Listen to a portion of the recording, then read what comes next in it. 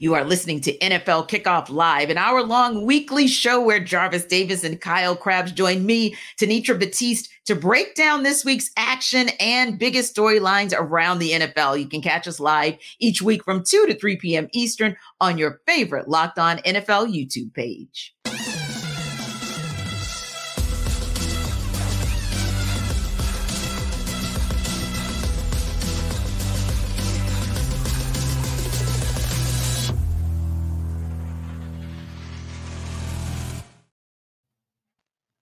Welcome into NFL Kickoff Live. It's the best hour of football talk every single Friday. We will go around the NFL, talk about every team and every game, and we'll get local insight you can't get anywhere else but right here at Locked On. I'm your host, Tanitra Batiste. Alongside me are Jarvis Davis and Kyle Krabs. And all right, guys, although I'd prefer not to talk about this for obvious reasons, we'll go straight to Thursday Night Football. God.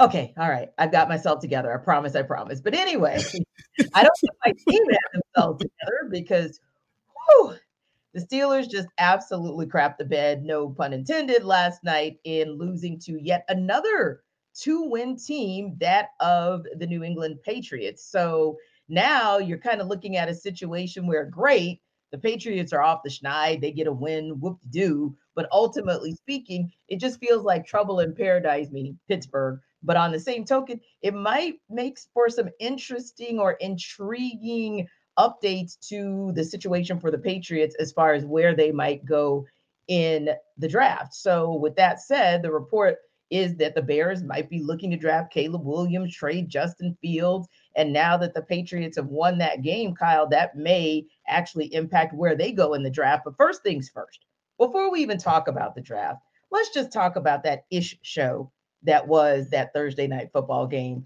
the 21-18 Patriots win over the Steelers. I want to know what happened. We just got done throwing Pittsburgh a parade for getting 400 yards offense 2 weeks ago. And then you can lose at home to Arizona, who's 3-10, and the Patriots, who are 3-10 now as well. And I get it. Kenny Pickett's out for this game. Mitchell Trubisky looks like Chicago. Speaking of Chicago, Mitchell Trubisky, or at least the one down the stretch. Nothing going, no comprehensive reads. You could see the wide receivers are pulling their hair out through their helmets during the play because of just how incohesive this offensive effort was. And I mean, you give some credit from clawing back from 21-3, but how does this defense get in a position to be down 21-3 with what New England's offensive attack has looked like the last couple weeks or months? So a disaster turn of events for Pittsburgh, who, they're coming off the win against Cincinnati. They won that game on the road. And you said, okay, now here's the point where we could really clinch a winning season, and another one for Mike Tomlin. And now you're floating around 500. 3 of your last 4 games are on the road. This might be the year it doesn't happen for Mike Tomlin. And I know there's kind of some rumblings right now around it would a mutually agreed upon change be best for all parties here at the end of the season, just because Pittsburgh's felt like they've kind of plateaued. And this is as bad as it gets. I mean, last night was a rough watch if you were a neutral fan just watching that football game. Yeah, and imagine if you're not a neutral fan, how painful that watch was, because, I almost tapped out, and then the Steelers scored a touchdown, and then I got excited all for naught. But a couple things there, like you said, TJ Watt got banged, and that kind of affected him for a little while. Alex Highsmith had an injury as well, I think to the neck. So that was kind of a challenge, if you will. But hey, DeMonte KZ and all you other people who were on that field, other than that one person, I know, Jarvis, you would love me if I hit that KZ. But, there were guys who they made plays, like Michael Walker did make a play, former Falcons, DeMonte KZ, but there were just too many moments where they didn't make plays or they didn't finish a play like it could have or should have been finished. And that was a part of the challenge that Minka Fitzpatrick called out across the defense and the entire team post-game. But like you said, also the offense, it was just painful because there was George Pickett, Jarvis, here, there, free. There was Deontay Johnson in position to take it to the house. You can't put the ball where it's supposed to be, and you can't make the decision in your reads. Your decision was to take off at the wrong time when the right guy was open, and that is a recipe for disaster. But I do want to piggyback on what KC says before we go into the draft talk, and that's this. I do think that this might be a situation where I know we've got 4 games left in the season, but Mike Tomlin and his regime may have really hit the plateau. And I think this may be an Andy Reid situation where you just mutually agree to part ways. It doesn't mean by any stretch of the imagination that Tomlin's coaching career in the NFL is over. He'll have a job the next day. But it just may mean that the road in Pittsburgh for him has in all likelihood come to an end because maybe not so much of a rebuild, but this darn sure feels like a reset. Yeah, it's definitely going to be a reset because I really feel like it's time, and that's not an indictment against Mike Tomlin because, you know, things, it's like a marriage that the fire is just all gone and people just kind of really sticking around for the kids. It's just like, all right, I love you, babe. Oh, I love you too. Oh, you never had a losing season. Oh, okay, that's fine. We're gonna bounce back and get into the playoffs, but we ain't got a chance to really win it all. Yeah, that's fine too. So I think now you're starting to move into a situation where, okay, let's figure this thing out because at the end of the day, I think we all can agree that Kenny Pickett is not the quarterback of the future, right? So if there's a situation where you start losing games and you get into a position where you might be able to get one of those guys, one of those quarterbacks, there's going to be a lot to choose from in that first round. Do you really want to try to, use this same regime who just fired their offensive coordinator, who probably shouldn't have been the offensive coordinator coming into the season because a lot of people were calling for their heads. I know you were, T. So now it's like, all right, I don't want this regime picking my quarterback of the future because everybody understands what the situation is there. So I think if you mutually part ways, and I think you're also correct too, T, because Mike Tomlin, he will have a job, and I know we're going to talk about it later, and I have the perfect spot for him, where he could take over, and I'm pretty sure there'll be Super Bowl contenders almost immediately if they're able to make that hire. Indeed. And Kyle, that kind of segues into that talk about the draft because I think Jarvis makes an excellent point. One of the downsides of the winning records that Mike Tomlin has had, especially over the decade and a half since the Steelers won the Super Bowl, is you're middling.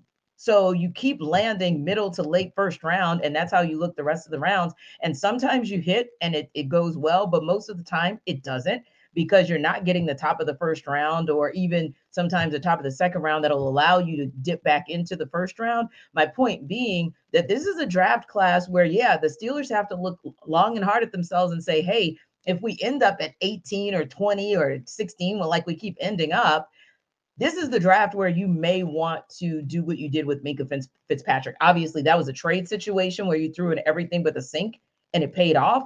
This might be a situation where you throw in everything but the kitchen sink in a draft situation because these are some generational draft picks at QB that could change this franchise. So I think that's a decision that they have to make. And the Patriots are still looking, despite what we saw at a Zappy last night, they've got to make a decision as well. Yeah, I think the decision's a lot easier for New England just because you expect them to be in that strike zone, right? Where you look at Pittsburgh and you already got 7 wins. Like what's the floor for you in the draft? If you lose out, you're probably picking 13. That's where we're sitting right now.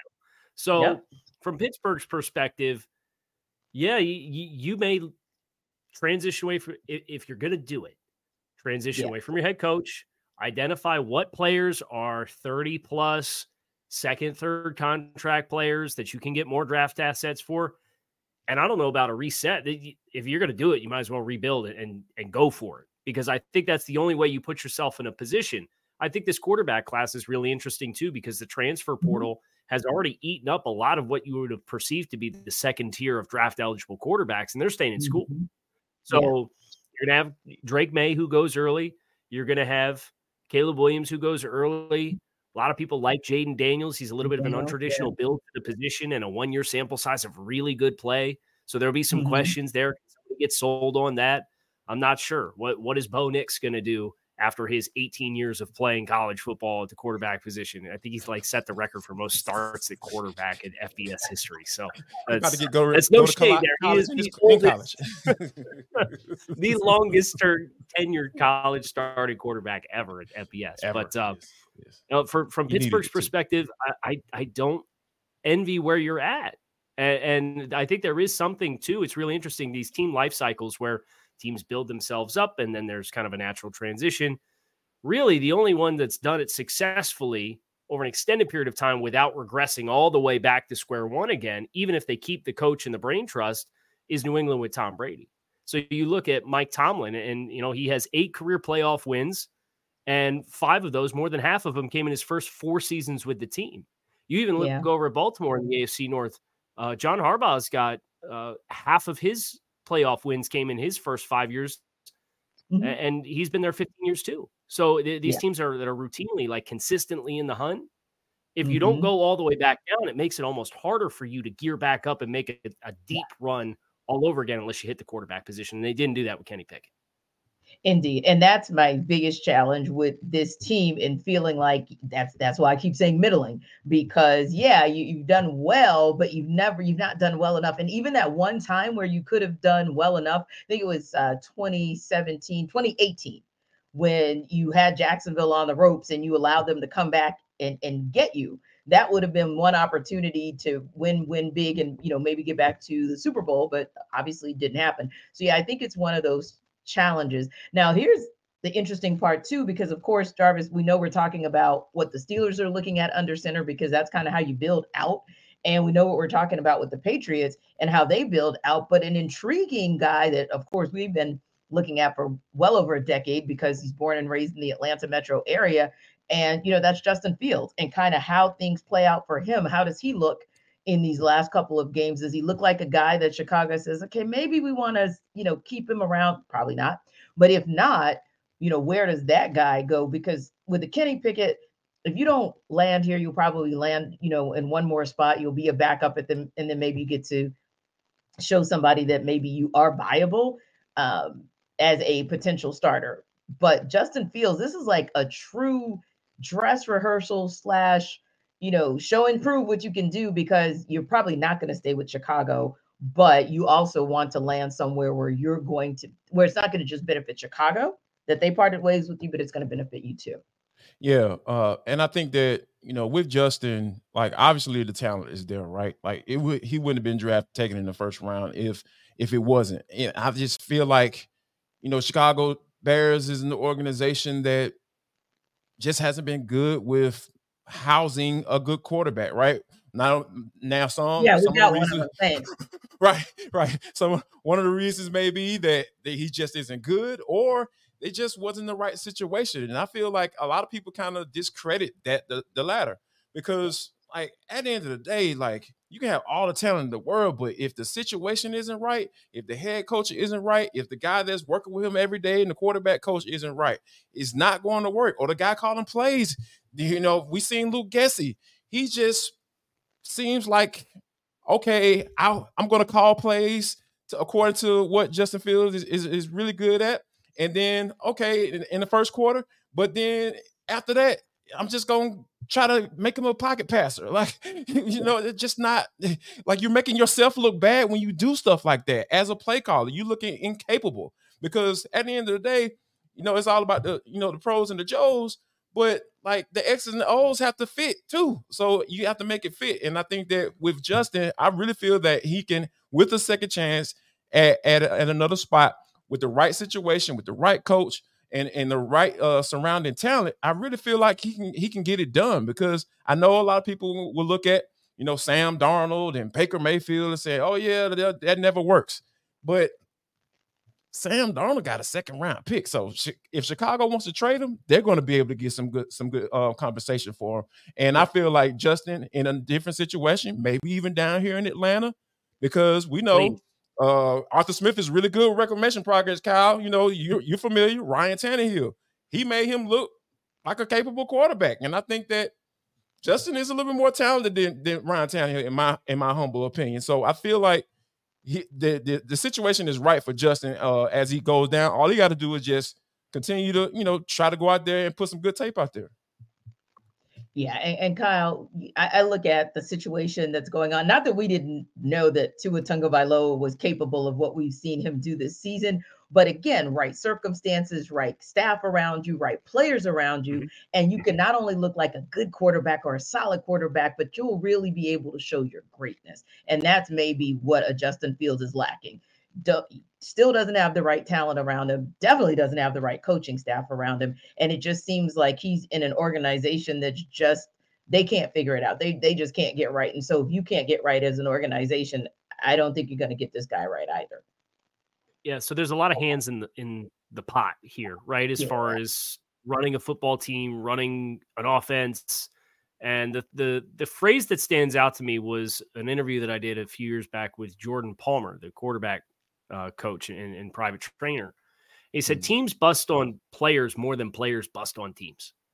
And you look at this environment that Justin Fields was put into, and Tanisha, you invoked Tua Tagovailoa and what that was like with Brian Flores, who was a career assistant at New England. The only quarterback he ever knew was Tom Brady. The only offensive line coach he ever knew was Dante Scarnecchia. Those are like Mount Rushmore of their respective crafts at the NFL level type of players and coaches.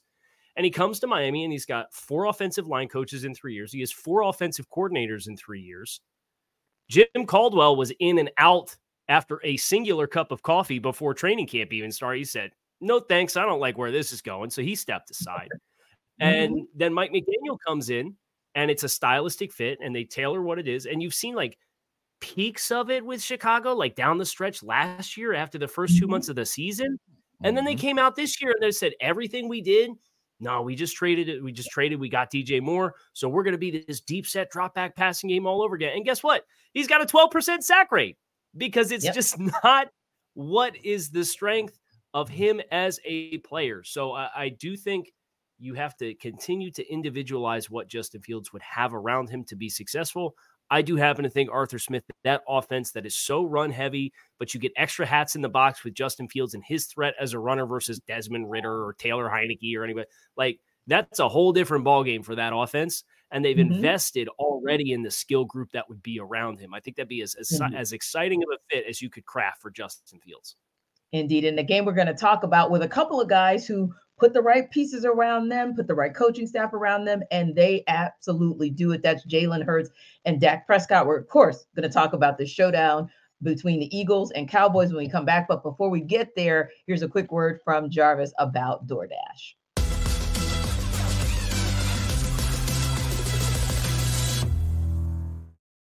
Listen up, guys. Jarvis Davis here for DoorDash. This episode of the NFL Kickoff Live Show is brought to you by DoorDash. How about this, y'all? I'm sitting at the house by myself. You know, my kids upstairs sleep in the room, and then I just start feeling this rumbling sensation in my stomach, and I'm just like, oh my God, my stomach is telling me that I need some wings.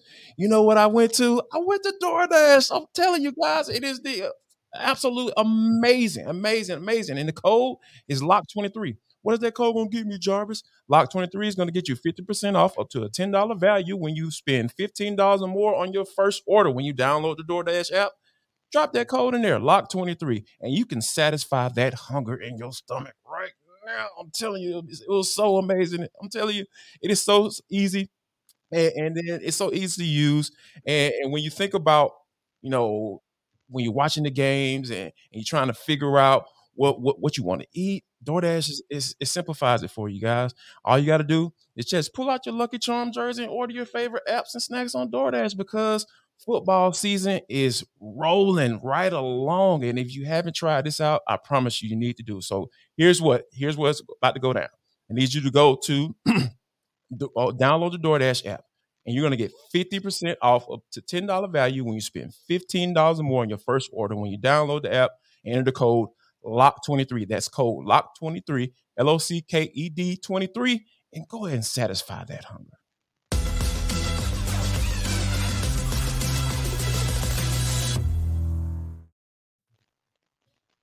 Well, guys, it's another big showdown for the Eagles this weekend. This time it is with the Dallas Cowboys, front and center, game of the week. NFC East is on the line. Some would even say the MVP race is on the line between Jalen Hurts and Dak Prescott, just behind Brock Purdy in the odds. It's a mood, it's a movie when it's Dallas and Philly playing. And our Locked On Cowboys host, Marcus Mosher, and our Locked On Eagles host, Gino Camilleri, are here to break this game down.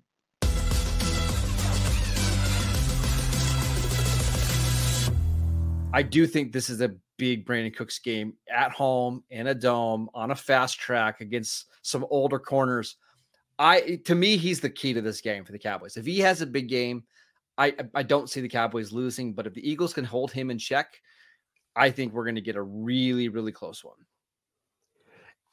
Tell our fans over at Locked On Eagles how he has been getting that production, though. Has it come through the slot? Has it come through outside, just winning those matchups based on pure speed for those who might have not seen him play over the last couple weeks? A lot of long developing over routes where the Cowboys will use 6 and 7 man protections and then just let him try to fly over the field, mostly in man-to-man coverage. What they're trying to do is find your slowest corner, get him matched up one-on-one, get him free releases off the line of scrimmage. But I also mentioned he's been somebody who, when the Cowboys get in the red zone, he's gotten more red zone targets than what CeeDee Lamb has gotten because he is so quick off the line of scrimmage, and teams typically like to play a lot of zone. He just has a great feel of where to settle down in zones. To me, he's the X factor. I get, if the Cowboys can't get him involved early, I won't be surprised if they struggle a little bit on offense. So I think we both kind of have it the same mantra on this one, where we need our Klay Thompson to kind of step up in this game, right? You need the role guys to have big games. Yeah, you need your Brandon Cooks, you need your Devontae Smith, you need your Jake Ferguson, you need your Dallas Goedert. And the last key to victory, I'm going to say, is can DeAndre Swift and this offensive line find a way, whether it's you're leading late in this game, whether it's you're trying to get back to what your identity was of being a balanced offensive line, they've gotten no push. Can you find a way to create some of these explosives? Because like you said, Marcus, it's either A.J. Brown or nothing in terms of the explosives.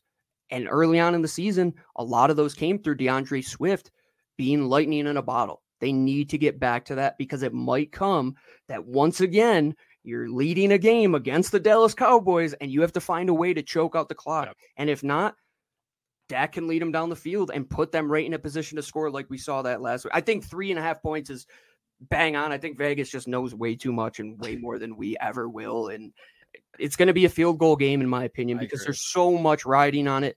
And just as a neutral fan, like, you're welcome once again. These two teams are just what people want to see. As much as you might hate them and talk bad about them and create your crappy narratives, you guys love watching the Cowboys and Eagles, no matter what you say. Plus, the Cowboys are wearing their awesome all-white uniforms on Sunday night. It's going to be absolutely amazing. Those are going to be pretty on Sunday Night Football.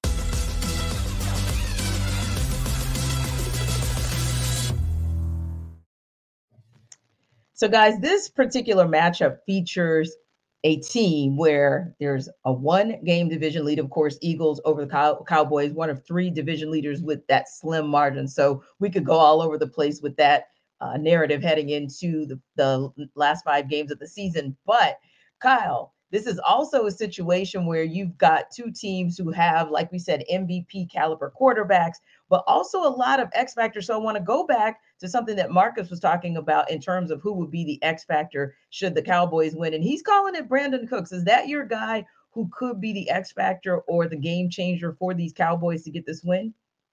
Yeah, I certainly think coming into this season, you expected to get a certain caliber of production from Brandon Cooks. And for the first month and a half of the season, he was MIA, like nowhere to be found. And you're wondering, did Brandon Cooks get washed this offseason and we all didn't get the memo or what? And then lo and behold, they start finding ways to get him involved in the offense. And it's coincided with Dak Prescott and this emergence of this 6 consecutive games, I think it is, with multiple touchdown passes, which is the longest stretch of his career, and playing at a caliber that has put him right at the front of the MVP conversation as we go into December. So I certainly think that's an element for Dallas that if they have that component humming, even if it's only a couple shots throughout the course of the game, this feels like an more explosive plays wins the game type of contest in my mind between these 2 teams, because they're capable of haymakers.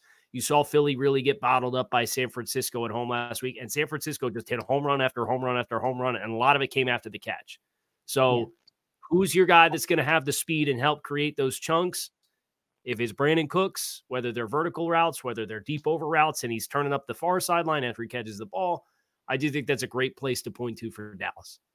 Yeah, not only yards after the catch, but really yards after contact as well, Jarvis, because, Deebo Samuel and Christian McCaffrey were out there bulldozing folks. And from a yak perspective, from yards after the catch, I was wondering if Darius Slay had gone back to Detroit and, maybe we missed that flight that he'd taken because, yeah, he was absentee last week. But if you look on the flip side for the Cowboys, they're looking to break a streak because really in the East, you don't have back-to-back champions. You have to go back to the early 2000s where the Eagles won 4 in a row to see a back-to-back. That's how competitive this particular division has been. But the Eagles have swooned a little bit over these last couple of weeks, right? Even when they won, sometimes it felt like it was on the struggle bus. Granted, against the Chiefs and granted against the Bills before, the slaughtering that was the 49ers game. But who's their X factor? I mean, one person that I think Gino may have mentioned was Devontae Smith, but could be DeAndre Swift as well, depending on which direction you think would win this game for them. Who you feel like is their X factor in order for the Eagles to kind of get back right? It has to be Jalen Hurts in my eyes, because here's the thing, because he looked weird last week, holding on to the football for so long. Obviously, you have one of the better offensive lines in the NFL. I get it, but get rid of the football, because if Jason Kelce is turning around like, oh, okay, yeah, I got my man, and he still has the football. Oh, he hasn't taken off running. Like, oh, you didn't try to go get yards instead of trying to find somebody downfield when it's just not there. So I think that he has to be a little bit more decisive to the football with the football. Help your offensive line out, because I think that is something that could be a catch-22, because a lot of times guys want to put everybody look at the sack numbers. Oh, he's been sacked X amount of times, and automatically blame the offensive line, but there are times where the quarterback is holding on to the football too long, or they're just not throwing it away when there's nothing there. And I think that I saw Jalen do that several times last week. And I think that also he can be a bigger X factor with call runs, design run plays. I think that helps that offense out tremendously, because once you start getting guys coming down, dropping 8 men in the box, and you start seeing that single high safety, and then for some strange reason they try to maybe even single cover AJ Brown on the outside. Those are things that I feel like Jalen can take advantage of. You make the reads a little bit more simpler. They're simplified when the team start playing against the run. So I think Jalen getting rid of the football, making sure that he's on point, and then if it's not there, just throw the football away. And I feel like some design runs will get the Eagles a win in this one. But do you think maybe the Eagles have gone away from that because low-key, obviously they wouldn't tell us the truth, but right, he's not quite his 100% self. And so the explosiveness that they could expect from him in those run design plays, maybe it's not there because he can't run like Jalen can run. And maybe that's a part of the reason he's holding the ball, because he's like, he knows that he can't be his explosive self on the ground. I think that could be a factor, but here's the thing. If you're out there, if you're putting him out there, if there's nothing on the injury report saying that, hey, he's dealing with X, Y, Z, or hey, he's questionable, I have to go off of what I see. And I see that you all need to call some design runs for you, because you have the offensive line to do it. Go ahead and do it. And I think that, turn around and handing the football with DeAndre Swift, that helps as well. And, he can be a little inconsistent sometimes, and that's why he's not in Detroit any longer. But those are some of the things that you're going to have to do. If you're putting them out there, I feel like, hey, I don't want to hear about it. Like I got Hugh Douglas up in Philly. He's just like, hey, man, show me the baby. If you out there, show me the baby. Show me the production. Get the win. Prove to people that, hey, you deserve this big boy salary that you got. All those things come into play when you're going out there each and every day, and that injury report is clear. I don't want to hear it, to be honest with you.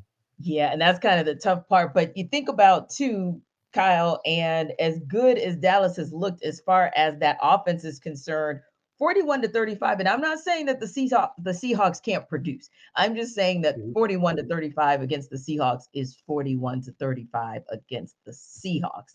So it's one of those where could this possibly be a shootout where a team like the Eagles maybe arguably have a better defense than maybe the Seahawks have? Then if it becomes a shootout, that could be a possibility for them to still get a win here. Yeah, I thought it was interesting, but because you came into this game with Thursday Night Football with Dallas and Seattle last week, and Seattle's a team, they want to run the ball, right? They don't have Kenneth Walker. Well, they end up having Zach Charbonnet that steps into the primary role, has 19 carries for 60 yards. If you told me Dallas held Zach Charbonnet to 19 carries for 60 yards, you'd feel really good about it. But it was the physicality of DK Metcalf. It was his ability, how involved he got early. So I'm looking over to AJ Brown, and if I'm Philadelphia, You got to have a certain element of that. But one thing that Seattle did try to do is they still tried to run the ball, even though the averages weren't there. And to go back to what JD was talking about, as far as DeAndre Swift and the Philadelphia Eagles, you go all the way back to week 2. And do you remember how much Philadelphia struggled in the first half against Minnesota? And they had all these exotic looks on the front. And then about halfway through the second quarter, they said, oh, hey, you know what? You got 2 defensive linemen on the field. We're going to pound the rock. And DeAndre Swift gets 28 carries, 175 yards, takes like sole possession of the RB1 role in Philadelphia. And since then, he's only had a handful of games where he's even had 20 touches. Yeah. Like this is a guy that's amongst the most productive backs in the league.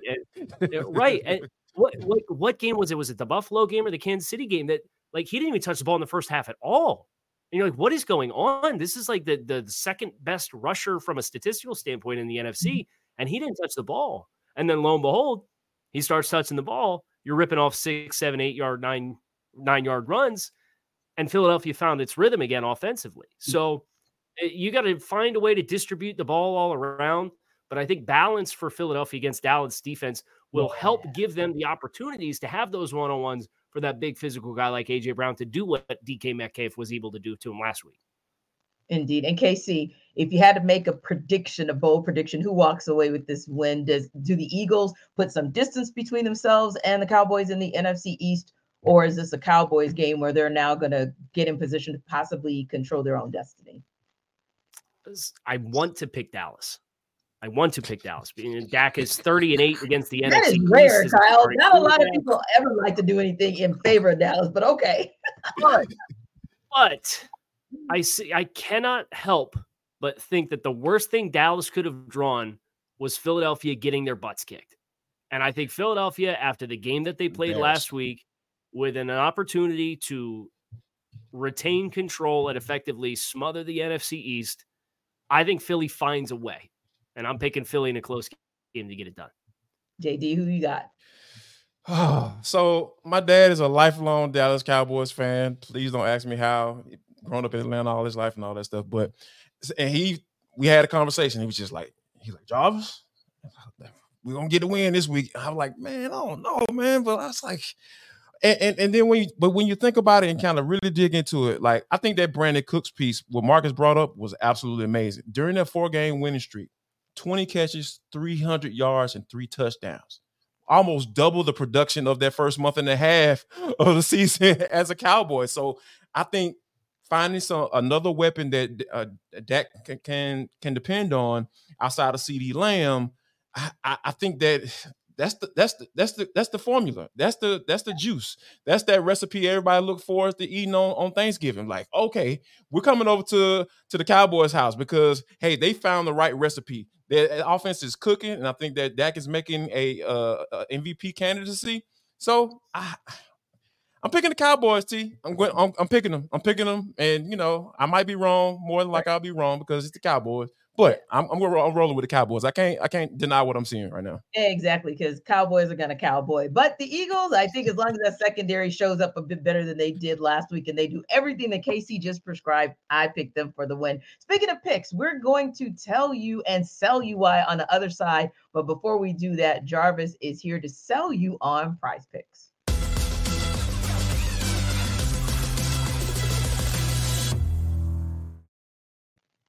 Jarvis Davis here for Prize Picks. This episode of NFL Kickoff Live Show is brought to you by Prize Picks. It is the largest daily fantasy sports platform in North America. That's a pretty big deal, folks. We are the easiest and most exciting way to play daily fantasy sports. It's you against the numbers, not the pros and not all of these algorithms and all this stuff craziness, right? All you got to do is just pick more or less than on a 2 to 6 player stat projection and watch the winnings roll right in. Also, not only with the NFL season rolling, it's kicking off. Basketball season, guys, is right here. And now you can pick combo projections across football and basketball from the Specials League, a league created specifically for combo projections that includes 2 or more players from different sports or leagues. For example, LeBron James on the plus Travis Kelce had a 10.5 combo of 3 points made plus receptions. That's not that hard, folks. It's not as hard as I made it sound right then. But it's easy, guys. All you got to do is go to prizepicks.com right now because that is the best place to go to.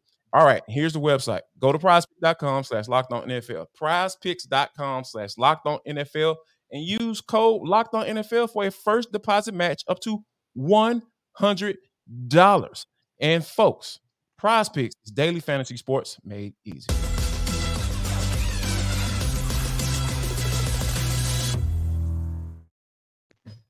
All right, so the Seattle Seahawks are hitting the road to take on the San Francisco 49ers. The Seahawks are 10.5-point underdogs in that game. Of course, the 49ers won the last game 31-13 just 2.5 weeks ago, and we know that they have steadily gotten better. So this will be interesting to see how it goes. But first, Corbin Smith is going to tell us he's going to sell us rather on why the Seahawks can cover as underdogs.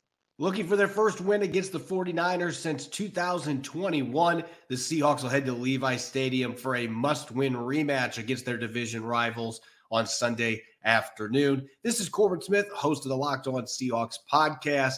The Seahawks will enter Sunday's rematch against the 49ers as 10.5-point underdogs, and honestly, that feels a little bit low considering how much San Francisco has dominated this series over the last 2 seasons. None of their previous 4 encounters since the start of the 2022 season have been decided by under 15 points, with the 49ers winning all 4 of those matchups, including a 31-13 victory at Lumen Field just 2 weeks ago.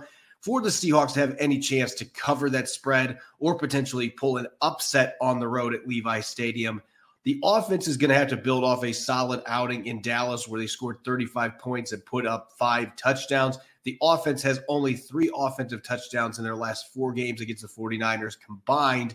The run game is going to have to be solid. They're going to have a play-action game working off of that to take advantage of their receiving talent. As for the defensive side of the football, missed tackles have been a major problem against the 49ers, including a bunch of missed tackles against Christian McCaffrey a few weeks ago. They have to get him to the ground, and they have to limit explosives. They gave up 7 explosive pass and run plays in the first half alone in Week 12. If they're able to cut that number in half and potentially create a turnover or 2, the Seahawks can give themselves a chance in a game that few expect them to be competitive in this upcoming weekend. Our guy Corbin pulled absolutely no punches. All right, Jarvis, I'm going to ask if you can maybe wrap your arms around little Tink Tink and give me a path to winning for the Seahawks. Sorry, little Tink Tink. It's time to go home. Take your little ball and go home because the Seahawks just, they're on 3-game losing streak. They lost to the Cowboys. They pushed them to the brink. Don't get me wrong, but I think just, with Kenny Walker being out, Kyle, I really feel like Charbonnet is a drop-off. It's a pretty decent drop-off when you talk about, the type of running backs that they bring to the table. And I just – the way the San Francisco 49ers have been playing, they just seem different. I know they've been, going to NFC championships and just being that type of team. But ever since Purdy came back and that man, that man that plays left tackle, number 71, Trent Williams, this team is different. And Debo Samuel, those guys, when you have those guys coming back into the fold, this is a different team. Those guys are playmakers, and you just see how Kyle calls plays just like who's going to get the rock, and there's nothing you can do about it. So, yeah, I feel like Seattle is about to get ready to go into a buzzsaw. The 49ers are riding high because we know all of the hoopla and drama that went into that game against the Philadelphia Eagles and how they were able to, talk that talk and walk that walk. Yeah, I feel for the Seattle Seahawks right now because this is not a good matchup for them given the circumstances. Well, Kyle, I'll let you come back with that one because, no lies told right there. No lies told. Yeah, so for Seattle to win this football game or keep it within less than a touchdown on a field goal and cover 8.5 points, I really think they have to force multiple turnovers and then you score 35 points. Okay? The obvious talking points to acknowledge, but the hardship about doing that, and give them credit, they just scored a bunch of points, 35 points against the Dallas Cowboys last week. They get a little extra rest coming into the game. JD talked about Trent Williams, Debo Samuel, that stretch of injuries. Here's the points scored for San Francisco in the 3 games that they had without those guys, 17, 17, and 17. Okay, I'm not a math guy, but I can tell you that's 17 points a game.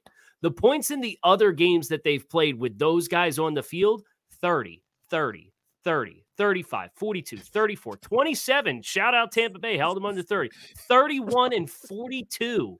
They are rolling up the points. And oh, by the way, outside of that 3-game stretch where they had 7 turnovers without Trent Williams and Deebo Samuel, they have 3 turnovers this season offensively. San Francisco has 3 turnovers in the games that they played with Trent Williams and Deebo Samuel on the field. It's December. They have 1 turnover in the month of November. So, Seattle is just going to have to get this totally uncharacteristic performance that San Francisco has not done with their guys all season long. And if they can do that, hey, there's your selling point to covering 8.5 points. Yeah, and my mind went to the only way it would possibly happen. And sometimes you are so on mission to prove yourself. I think the 49ers are so on mission to prove that they belonged in the Super Bowl last season versus the Eagles that maybe an emotional letdown may allow the Seahawks to sneak in and get this game. But other than that, yeah, it's going to be a tall order to even cover the spread. Now, in a battle between top-tier quarterbacks, the Kansas City Chiefs host the Buffalo Bills on Sunday afternoon. The Chiefs are 1.5-point favorites in that game. And here's Ryan Tracy from Locked On Chiefs to tell you why the Chiefs can cover that spread. The key for the Kansas City Chiefs to cover the spread and get a win against the Buffalo Bills is straightforward. Keep it simple, silly. Don't get overly complex. Don't go outside your wheelhouse. Stick to what works. I'm Ryan Tracy from Locked On Chiefs, and that's where we are this week. For the Kansas City Chiefs, it starts with the run game. Isaiah Pacheco has been missing in action at practice, but could be available for the ball game itself. His backups, Jerick McKinnon and Clyde Edwards-Helaire, will be ready to go. And they've been much more successful at running the power run block scheme lately that they'll be able to double down on and attack the Bills on the ground. That sets up the pass game, which has been a struggle. It comes down to this. In order to move the ball, you have to feed Travis Kelce first and foremost. The plan will be to take him away. So where do you go after that? Rashee Rice is the emerging talent that will be the number 1 wide receiver, and you have to feed him. It is a dual-pronged passing attack that everything else branches off of, including Kadarius Toney, Sky Moore, and possibly Richie James, who can maybe give a little bit of lift in this particular ball game. All that goes down to protecting Patrick, giving him time in the pocket, not making him wait till late in downs to try to make something happen. On the opposite side of the ball, it's about containing Josh Allen as you do a contain rush. You're not going to get the super exotic blitzes. You don't want to flush him unnecessarily. He went for 9 for 81 last week on the ground. You don't want to trigger that. But the trio of pass catchers is going to be a great matchup. L'Jarius Sneed should travel with Stephon Diggs all over the place. That will leave Gabe Davis outside against a couple of young corners, as well as Khalil Shakir, who's been hot on and off of late, against Trent McDuffie. I feel great about that matchup, and I think Shakir isn't going to be someone who's going to be able to break this game open with McDuffie all over him. So it will come down to Gabe Davis, and more importantly, Dalton Kincaid and how he attacks the linebacker level that might be without Drew Tranquill, might be without Nick Bolton. It's down the middle in this game for the Buffalo Bills. It is Dalton Kincaid against those linebackers, Khalil Shakir against those safeties once he breaks loose, as the safeties will be with Mike Edwards rather than Brian Cook, who's out with injury as well. And that's how the Chiefs can get it done this week against the Buffalo Bills. And when you think about that game and who could or may not have an impact on the game, unfortunately, we just got word that Isaiah Pacheco is, of course, out for this Sunday's matchup. And that's a critical component because, yes, it's great to get Clyde Edwards-Helaire back, but on the same token, it's always been kind of a 1-2, if not 1-2-3 punch when it comes to the run game for the Kansas City Chiefs. So, I mean, Jarvis, how do you think it's going to impact them not to have Pacheco out there this Sunday?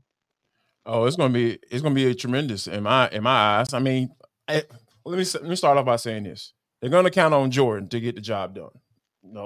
Patrick Mahomes. He's Michael Jordan in football right now. That's kind of where I know we've been throwing that term around a lot lately. T, when it comes to the Atlanta Falcons and Jesse Bates, but when you think about what this offense looks like, the toughness and the offensive line, the investment in the offensive line, and Donovan Smith and Jawan Taylor bringing those guys in. You know that they want to have some sort of identity and balance to this offense and not have to always depend on Patrick Mahomes. But when you take a guy like Isaiah Pacheco out of that equation, like, because this dude just runs so hard. It seems like he's just fighting for every single yard. And then what comes with that, though, is the dealing with the injuries and dealing with certain things and little knickknacks from time to time. And this offense just looked different without him in that equation. So I think that you're going to have to essentially lean on your MVP quarterback to be able to sling the ball around the yard. And you hope and pray that those wide receivers, they step up and they make those necessary plays, because Pat is going to find those guys. And they have to be able to catch the football and make a play with it. Yeah, and although it was, of course, a loss for the Chiefs against the Packers earlier this week, you got 18 carries and 110 yards from Pacheco, 6.1 averages yards per carry, and across the entire season, 4.4. So just showing that consistency of what he brings to the table, or will not be able to bring to the table this weekend. But KC, when you look at this matchup with the Chiefs being 1.5-point favorites in that game, so tell me, do you believe that the Chiefs can cover that spread? And if so, how do they cover the spread? I absolutely think they can. I think the challenge for Kansas City is Buffalo is fighting for their playoff lives here at 500 at 6-6, and they put a really good effort forward offensively against Philadelphia. The overtime game, Jalen Hurts brought them back and pushed them to 6-6, and just about everything since the bye has been a nightmare for Buffalo. And it'd be really interesting to see how they respond to the story that came out about Sean McDermott this week and Von Miller and his off-the-field issues that manifested during the bye week as well, with some really ugly allegations there. And we need more clarity there as well. But for Kansas City's perspective, we're talking running backs. We're talking wide receivers. Can we throw Travis Kelce the damn football? What are we doing here? I'm watching this Green Bay game, and you scored 19 points. Travis Kelce, I think, had all those receptions in the first half of the game, it felt like. You're sitting here, these possessions down the stretch, you're like, all right, they got to get something going. Let's move Travis Kelce around a little bit and get him the football. He caught 4 passes.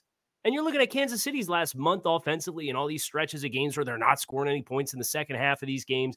Go back to Denver. No, he had 6.4 yards per target. He had 9 targets for 6 catches, 9.7 yards per catch. Miami caught 3 passes for 14 yards. Philadelphia, they scored 17 points. Got 7 for 44. He got a touchdown, but it was 4.9 yards per target. Yeah. And then he has the big boom against Green Bay early in that game. And then they're trying to come back and win this football game. And we're just static with Travis Kelce. We're not moving him around. And I get he's going to command a lot of attention. But you're coming into this game when Buffalo doesn't have Matt Milano and Micah Hyde and Jordan Porter look a step slower than what they've been in the past. Get Travis Kelce involved in the middle of the field, move him around, get him the football. And if you do that, I think you do win the football game, but they just really haven't been doing it the last month for Travis Kelce.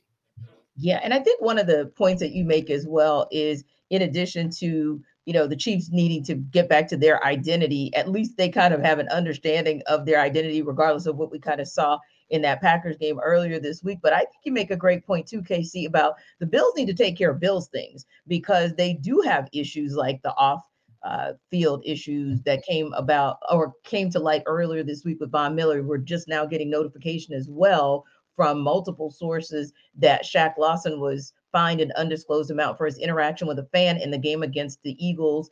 And so the issue's been resolved. But Casey, when you start hearing things like that, it makes you think to yourself, but has the issue really been resolved with a team that's middling? And then you get the information about Sean McDermott that comes out, where he has comments that he made about the September 11th terrorist attacks during a team meeting in 2019. And of course, he goes on to say that he regretted those comments. But ultimately speaking, that's all that the conversation has been about as it relates to Chiefs Bills. It hasn't been more about what's going on the field as off the field. And it starts right at the top with Sean McDermott.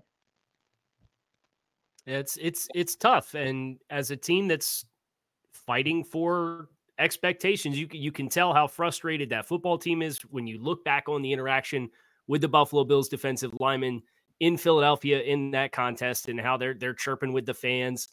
And I think there's a lot of things that Buffalo has that they can point to feel like they can win any game that they step on the field with. But so many of their wounds this season have been self-inflicted, whether it was the 4 turnovers in the season opener against the Jets, or 12 men on the field for the missed field goal against the Broncos that cost you another football game.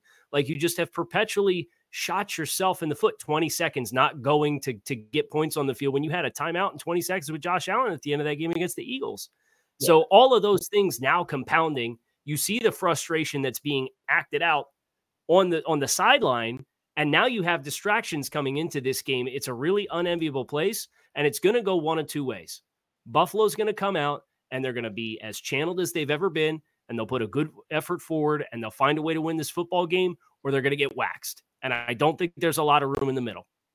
Yeah, I would agree as well, Jarvis, because you think about those kinds of very those comments that can really, really kind of separate and divide, especially if it's one of those things where maybe you kind of put it to bed 4 years ago, but maybe you kind of didn't because it could have played in the back of individuals' minds. Now you bring that to the surface where basically McDermott's making a comparison contrast that he's encouraging athletes on how they viewed the Al-Qaeda militants to say that the way that they crashed the passenger jets into the Twin Towers of the World Trade Center, it's like being team players. That's something to where you can apologize, but if someone felt some type of way when they first heard that and that brings up feelings again, you never know where that can take a locker room. Absolutely. And I think I know where it could take it. It's lost. He's lost his locker room because when things like this get out, when you have players griping at each other on the sidelines and don't really care about what it looks like, because, a lot of times locker rooms, being in the locker room, like there are so many different personalities, right?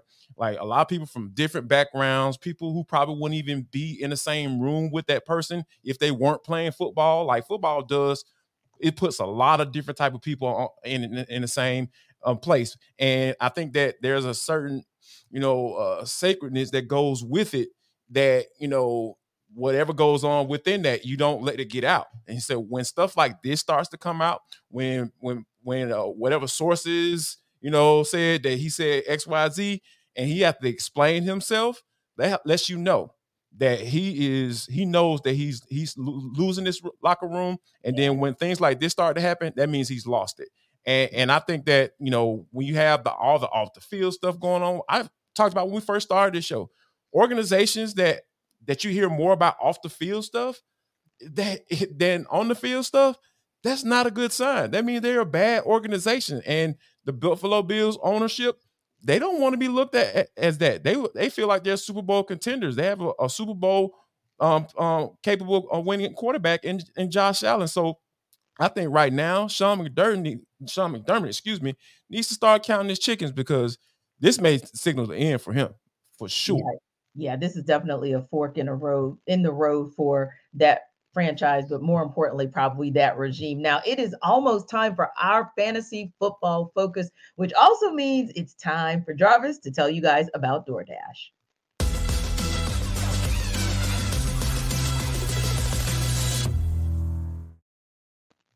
Jarvis Davis here for DoorDash. I need you people to get prepared before game day. Stock up on your favorite appetizers and order all your tailgate gear on DoorDash. Then get ready to watch your team win.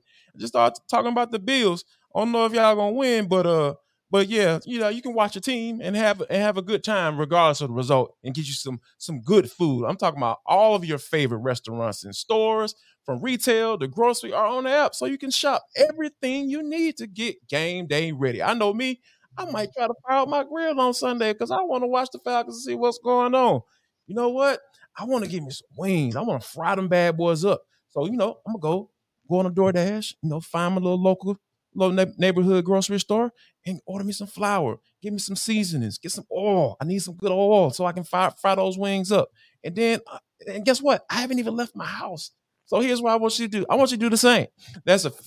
All you got to do is go to DoorDash, and you're going to get 50% off up to a $10 value on your first order when you spend $15 or more when you download the DoorDash app and enter code LOCK23. That's code LOCK23, LOCKED 23. Subject to change. Terms apply.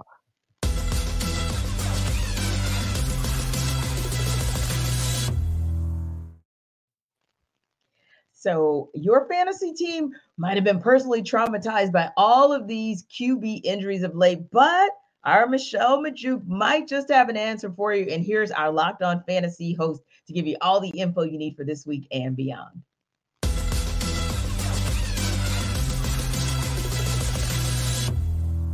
Are you a victim to your fantasy quarterback going down with an injury and need a quarterback to play in week 14 or even for the rest of the season? I got you. Here are 3 quarterbacks that you should consider picking up and playing, at least for this week. So first up being Vikings quarterback Joshua Dobbs. I know it was brutal before their bye week, right? He threw 4 interceptions in week 12, and then the Vikings had their bye week. But don't forget, weeks 8 through 11, he was killing it for fantasy. He was averaging over 22 fantasy points per game. He was a quarterback 6 in fantasy during that span. And now he gets the Raiders, Bengals, and Lions over the next 3 weeks. All really solid matchups for him. So I think Joshua Dobbs is a guy you can pick up, play this week, and also just count on for this whole long run of stretch here for the rest of your fantasy season. Another quarterback to consider is Jake Browning of the Bengals. I know we've only really got to see him in 1 full game, but it was amazing, right? He put up nearly 27 fantasy points in week 13, 4th most on the week by any quarterback this last week. And he just has so many great weapons to rely on. Jamar Chase, Joe Mixon, T. Higgins, Tyler Boyd. And he was smart. He just threw it up to Jamar Chase over and over and over again. And he got him a lot of passing yards and a lot of fantasy points. And over the next 3 weeks, he gets the Colts, Vikings, and Steelers. I am fine with all 3 of those matchups for my fantasy quarterbacks, but especially like him this week against the Colts. And then talking about the Colts, Gardner Minshew is a guy you can consider picking up and playing, especially for this week and maybe even next week. So last week, he had over 300 passing yards and 2 passing touchdowns.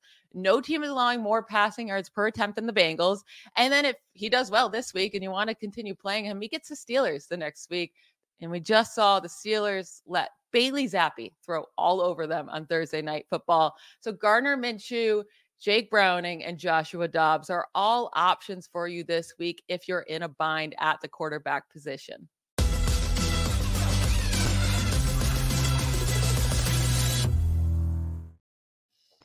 Wow, that must be some kind of bind if you are going to go with Dobbs, Minshew, and Browning, Casey.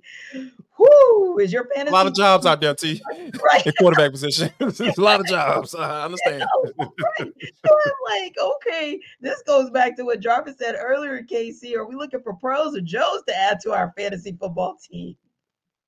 Yeah, well, out of the ones that Michelle gave, the one I don't want to touch is Josh Dobbs. I've seen Cinderella when I was a kid, and I know when the clock strikes midnight, that carriage turns into a pumpkin, right? And that performance was so bad against Chicago, like did not know what way was up.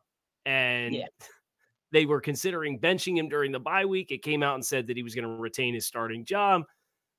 Thanks, no thanks for me on Josh Dobbs. I think Jake Browning's the one to go with just from take the one with the weapons in the passing game. Indianapolis, Gardner Minshew's done a nice job. He's able to move around, get off his spot. But at the end of the day, that's a team that wants to run the football. You saw what it looked like with Zach Moss before Jonathan Taylor came back, and then Jonathan Taylor came back.